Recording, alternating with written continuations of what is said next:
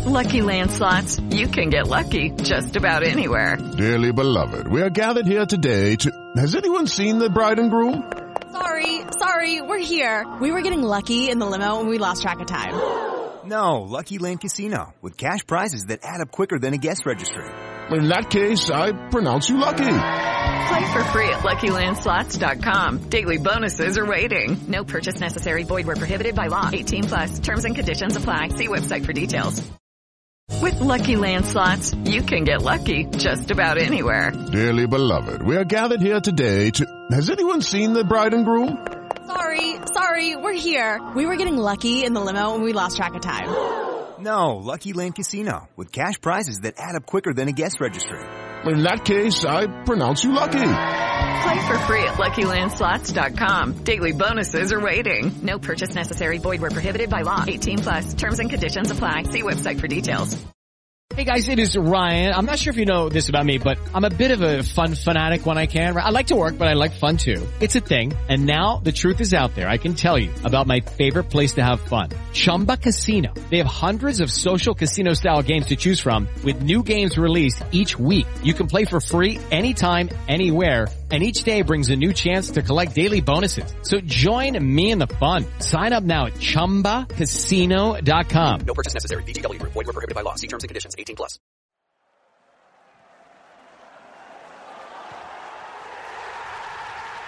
This podcast is a proud member of the Fan Hub 100. Football without fans is nothing, so we've partnered with Fan Hub to put fans first. Search Fan Hub app to play your part in the journey.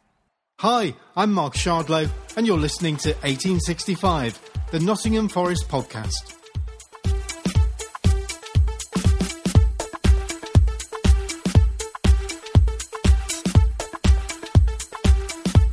Well, hello there, dear listener. Thank you for joining us for part 2 of our interview with Mark Shardlow. If you missed part 1, go back to 1865.football and check it out, as Mark talks about his experiences of getting started as Nottingham Forest's first regular matchday commentator.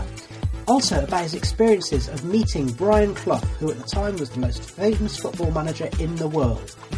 But now, we go over to Mark to hear more about his experiences of reporting on Forest in the late 80s and also getting Clough on his very first radio phone-in. By the end of the decade, you're the sports editor at BBC Radio Nottingham. Was it different dealing with Cloughie on that more regular basis once you'd joined Radio Nottingham and that sort of bigger broadcasting institution? Yeah, so that was, so I started in 1988 as the sports editor at Radio Nottingham. And, we went there and we sort of changed how Radio Nottingham did sport. They didn't, it was very similar to the Hospital Radio days, really. They didn't do commentaries back then at all. And so I sort of saved money with various things that they did and made a bid to do commentaries, which the station manager agreed. So we did a Forest commentary one week and Notts the following week. We just did the away matches. We could only do second half commentary still under the FA regulations. And if we wanted to do a home game, which we sometimes wanted to do midweek because we did midweek sports shows, we had to phone the Forest Club secretary, Paul White, at 6:30 on match day to get permission to do the commentary. And if we got permission to do the commentary, we weren't allowed to announce it until kickoff. So, they were interesting in different times. And, I think it's fair to say that, Brian wasn't in the best of health at times during that period. He was a little bit more erratic. And again, there weren't press officers. So what you had to do to get your pre-match interview, which these days are like 1 o'clock on a Thursday or whatever, and the press teams will sort it all out and there'll be a manager and a player. Would you turn up it might be a Thursday and it might be a Friday, but there's no way of knowing. So you had to turn up at Thursday and it might be before training and it might be after training.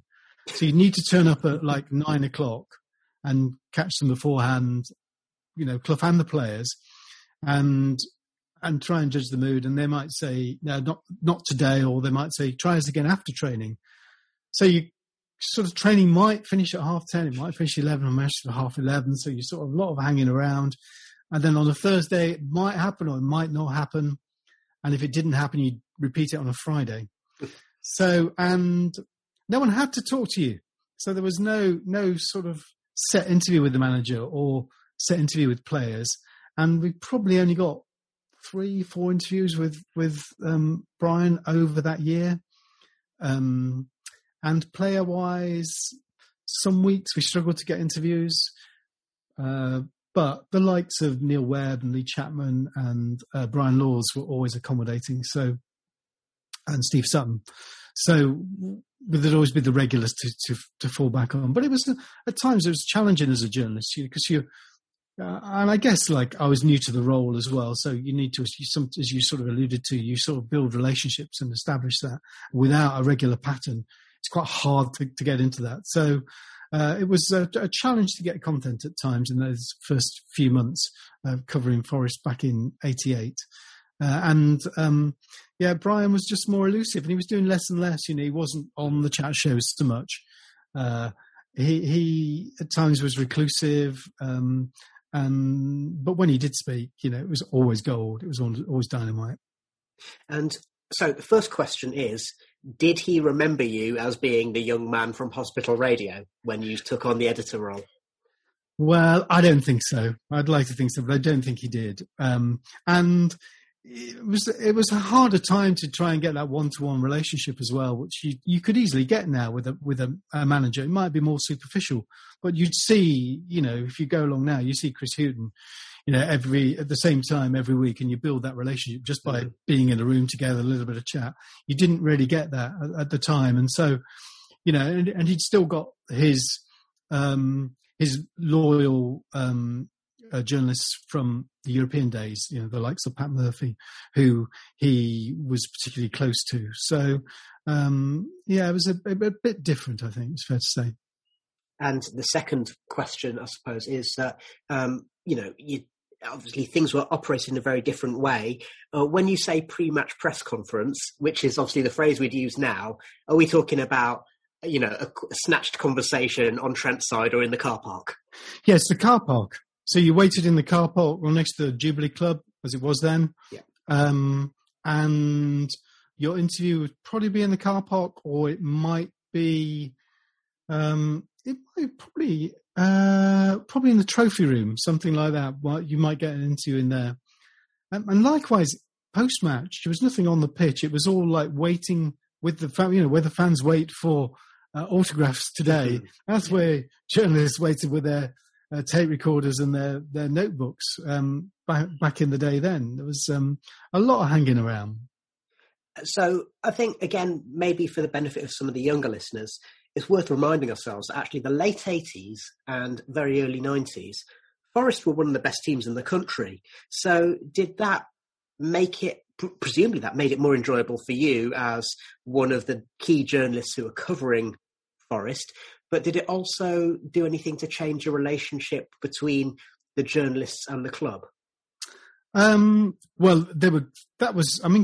Clough's second team there was fantastic, I think. You know, the signings, Pearce and Webb and Chapman that we talked about, and the locals that came in, Nigel and Des and Stevie Hodge, and they just played good football, and they were sort of top six, weren't they? And the trophies came back again. I didn't stay in the job long because of what happened in April 1989. So I sort of moved away from full-time sport and football and just worked on some Saturday afternoons. So I probably missed out on the 1991. I did a bit of presentation in the studio for 91, but I didn't have that same regular contact. So it's, I probably can't say, but I think I do know that Martin Fisher, who came along after me, you know, he built great relationships with the club and with some of the players. So it definitely helps when a team is winning. And that's why, as a journalist, people sort of say, "Oh, you journalists, you want your team, this team to lose, that team to lose." No, the team is winning. Everyone's happy. It's easier to get content, and it's a much happier life than the team that's losing when it's fractious and difficult and accusations flying around. And of course, just very briefly, it's worth pointing out that Martin Fisher, who took on the role, also a Derby fan. Yes, yeah. That's quite strange, isn't it, really? And I don't think you'd ever know with Martin, like commentating on Forest. And hopefully, no one ever knew from me and all my years on Eastman Today. You try and be impartial. Maybe you didn't. Maybe I didn't need to. But, you get a fair amount of social media. Sometimes stick. Sometimes it's worse than stick. So I sort of took the view that I wouldn't reveal it really until now. Yeah, which is fair enough. It's a strange one. The reason I knew about this was because I think the Brian fanzine back in the day, someone from the Brian fanzine found out that Martin was a Derby, and everyone was just like, "I'll tell you what, you'd never know. I'd have thought he's a Red." And I, as a student, I did a very brief interview with Martin. He took the time to kind of respond to me, giving him a questionnaire and everything, and he said, Yeah, I am a Derby fan, that's true. I was brought up a Derby fan, but let's just say that obviously you end up having sympathies with the team that you're covering. Yeah, exactly. Spot on. So obviously you did cover, what I think is for anyone who's around at that time, which would have been the worst day of their life. Worst day of their life as a football fan, certainly, but for many people, unfortunately, the worst day of their life ever. Presumably that was life-changing for you by the sounds of it. It was, but there were other things that happened in the build-up to that. It was a strange year, 1989, really. Certainly locally, it started off with the plane coming down on the M1 in Kegworth. And as working for Radio Nottingham at the time, everyone had to cover that. And it was probably as shocking thing as I'd ever seen at the time. And then on the sports front, we had that mad time when Forest beat QPR at the City Ground and Brian Clough sort of hit the fan, lashed out the fan or whatever. And I had to report on that. And I don't know why I did it, really. It sort of the night before, I think it was West Ham or something, also got through to a semi-final, and there'd been sort of a pitch invasion and players carried on shoulders. And then the following night, this sort of incident happened. So that was a bit strange having to report on that because I said what I saw. And then like a lifetime ambition, early April 1989, pitch reporter at the League Cup final against Luton, standing on the pitch at Wembley. Like, wow, that's what I always wanted to do with the microphone and interviewing players as they came off.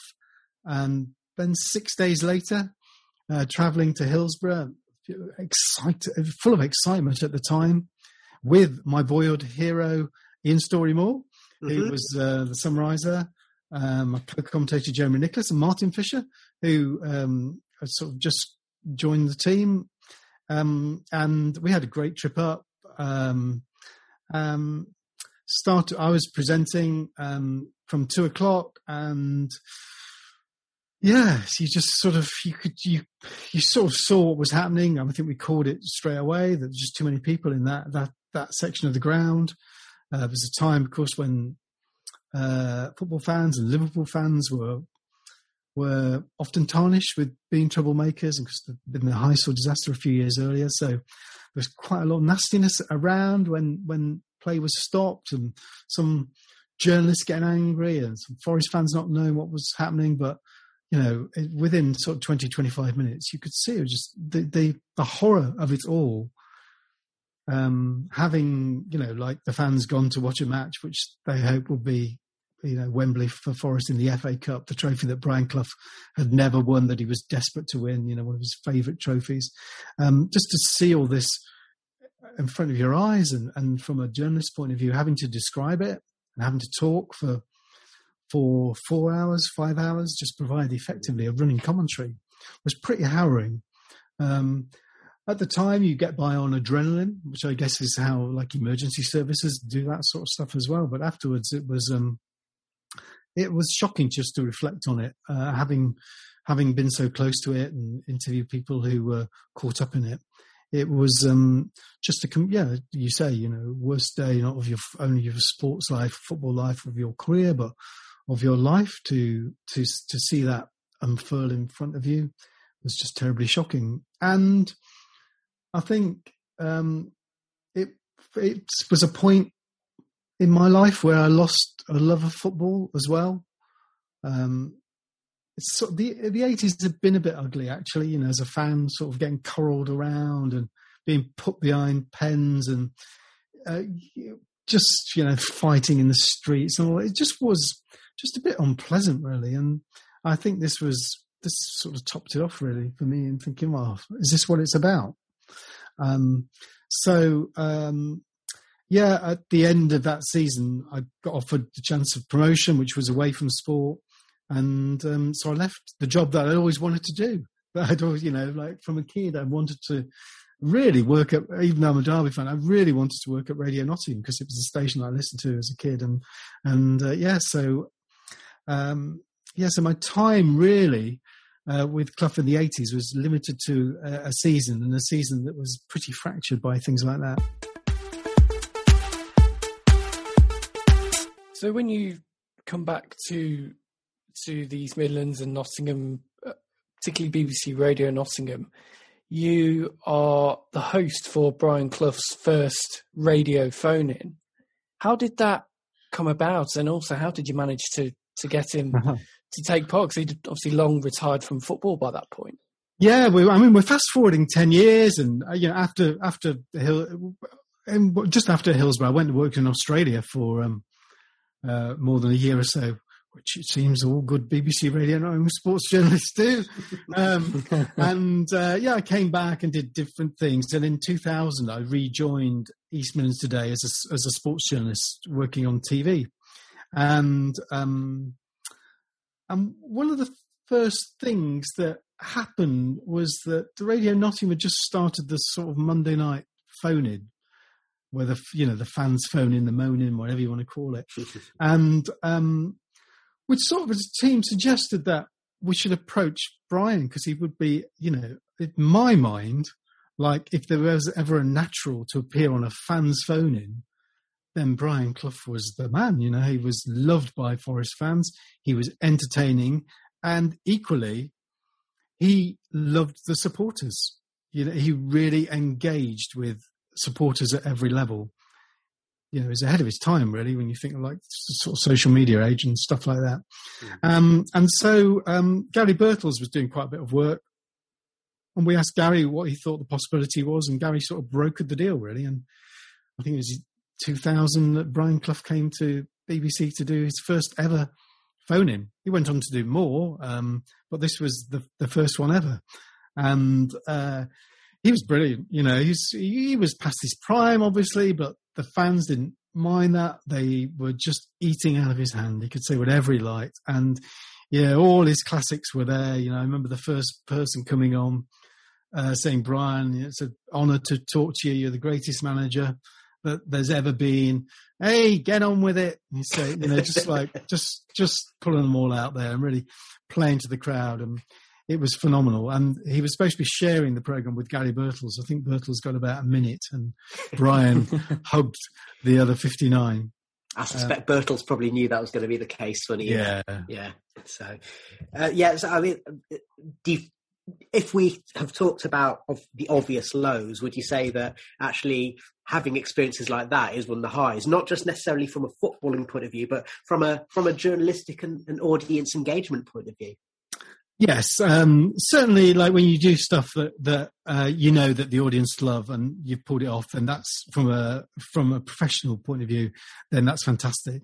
But I guess from a personal point of view, it's the moments and the people that you interview that you take away, throughout your career that are the real highs. And and I think all of us who work in sport and sports journalism know how lucky we are. I mean, many of us have worked really hard to get there, and you work. It's a hard working career, but we know we're really lucky, and we treasure moments like that in a way that I think we're fans too, and that's as you can imagine. You'd imagine it being there and doing it, and that's exactly how we felt.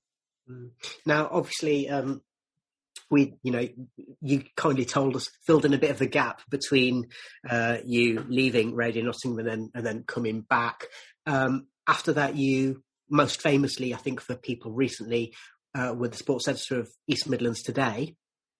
But you've now left the BBC, haven't you? So, firstly, was that weird for you to leave the BBC? And secondly, how are you keeping yourself busy these days? Yeah, I mean, I had nearly 20 years at East Midlands Today, and I'm sort of it's a challenging job covering the East Midlands because it's lots of rivalries in there to try and get the balance right.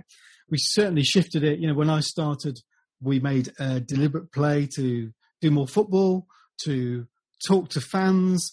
We really shifted the focus, more magazine style, lifestyle. I mean, it's increasingly hard to do that, but we really knew what we wanted to do, and we got some great figures. I think we did a pretty good job over the years.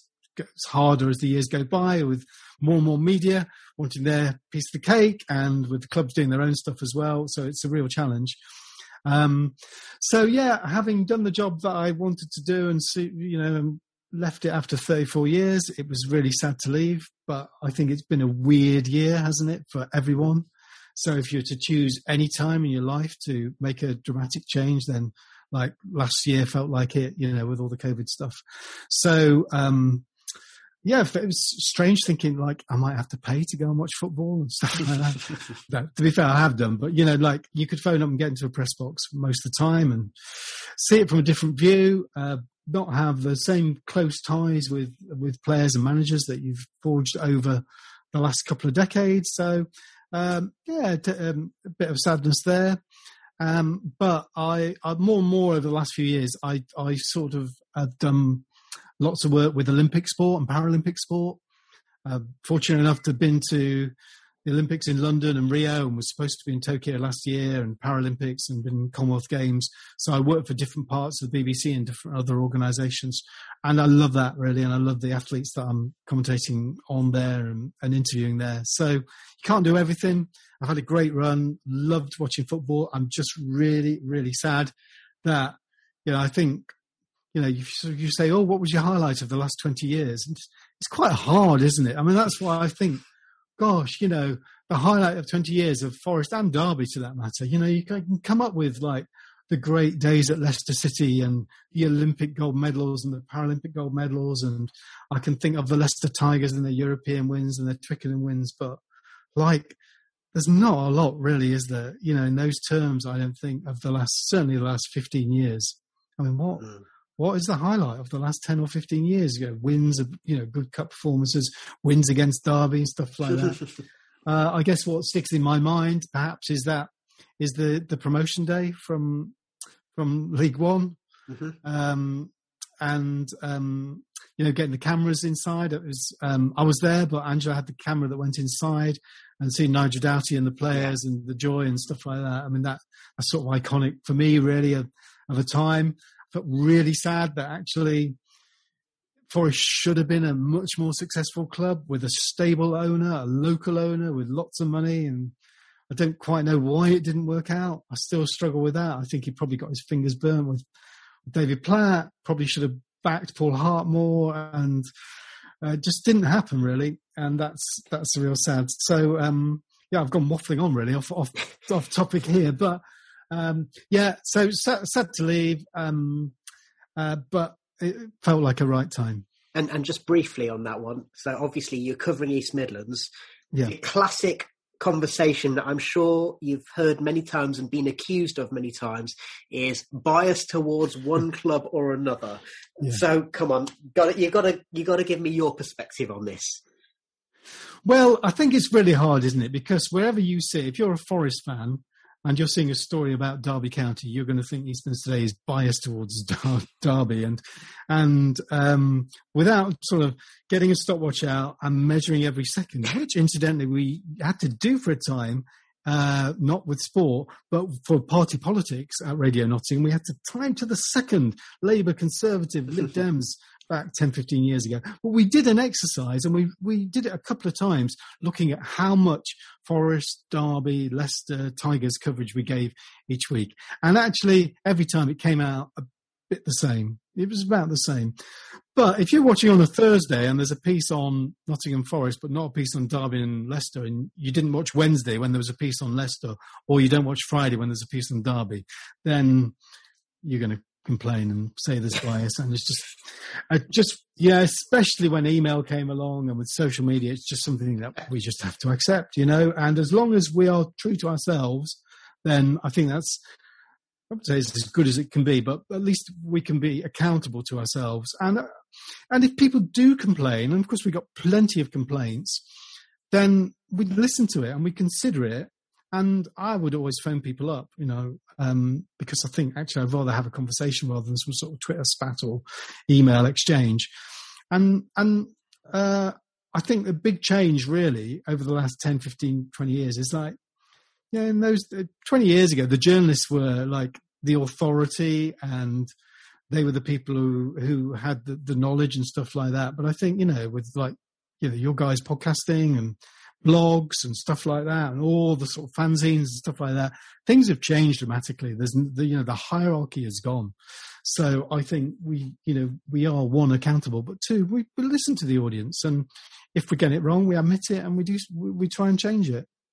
But hopefully I'll pop up again as a freelance now. I've been a freelance since October. Be great, like now that the lockdown's being lifted and we can go and perhaps, be a bit freer with our reporting. So hopefully there'll be a few more opportunities. It may not be the last that you've seen on me on East Midlands today. Well, thank you very much, Mark. But don't go anywhere, because now we're about to play a game of Guess That Red. 1865. Guess That Red. So this is Guess That Red. We will give you, Mark, a number of clues to the identity of a Forest player, and you've just got to guess which player that is. So question 1. This player was a vital part of Brian Clough's second great team in the late 1980s, but he only stayed at the City Ground for 3 years. Ooh. Vital part, 3 years. Neil Webb? It's not Neil Webb, I'm afraid. No. But this takes us on to clue number 2. So he was an important part of the Forest midfield, making 103 appearances and scoring 17 goals. Ooh.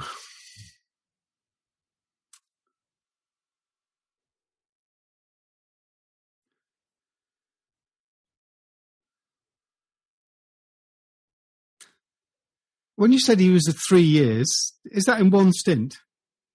It was in one stint, yes.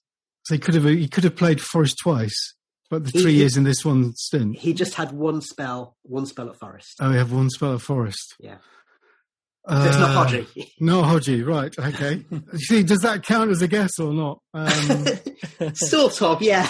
Shall we move on, Stephen? Yeah, go on.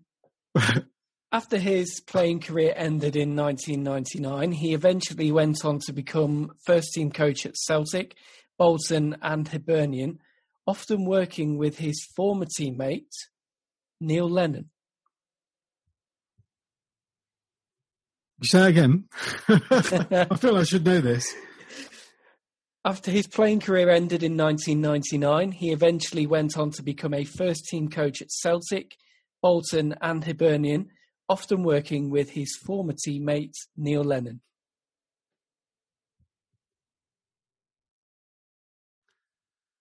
Oh, the mayor here, aren't I? We've established you're not a Forest supporter. No, I know. I'm trying to think, who's Scottish? Terry Wilson was around. It must be someone obvious that I'm missing. I'm going to give you a clue here. He's not necessarily Scottish. Oh, right, okay.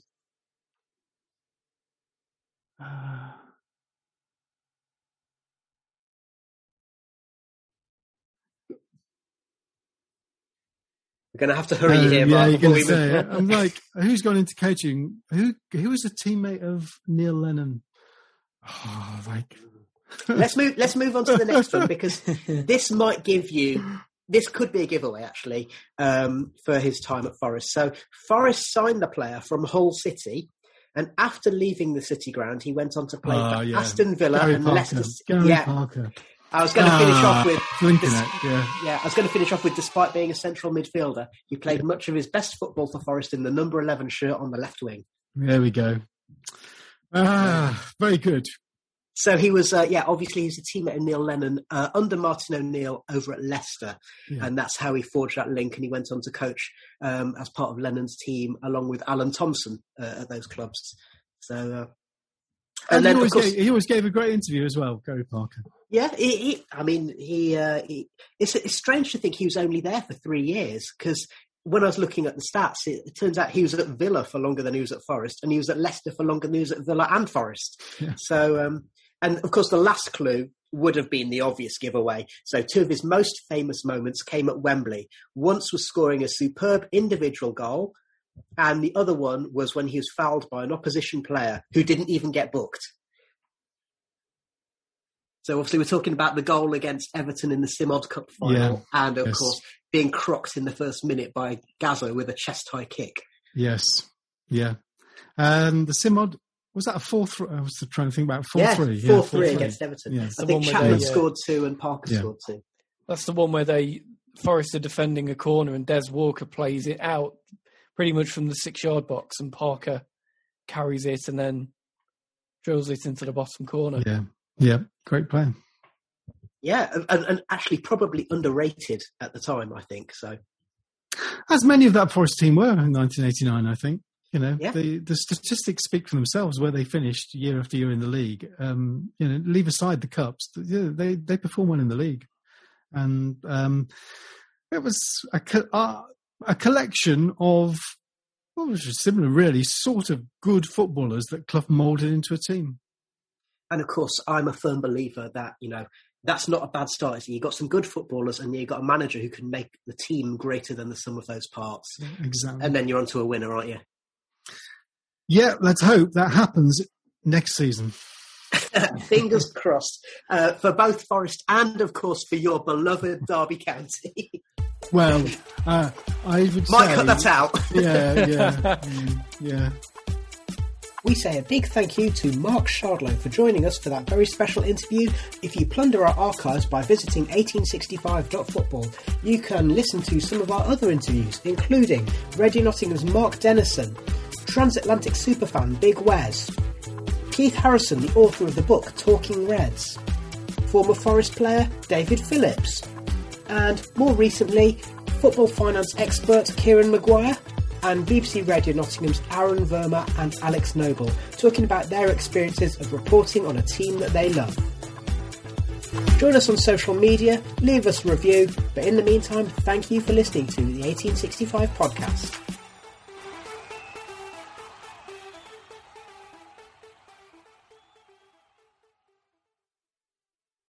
Sports Social Podcast Network.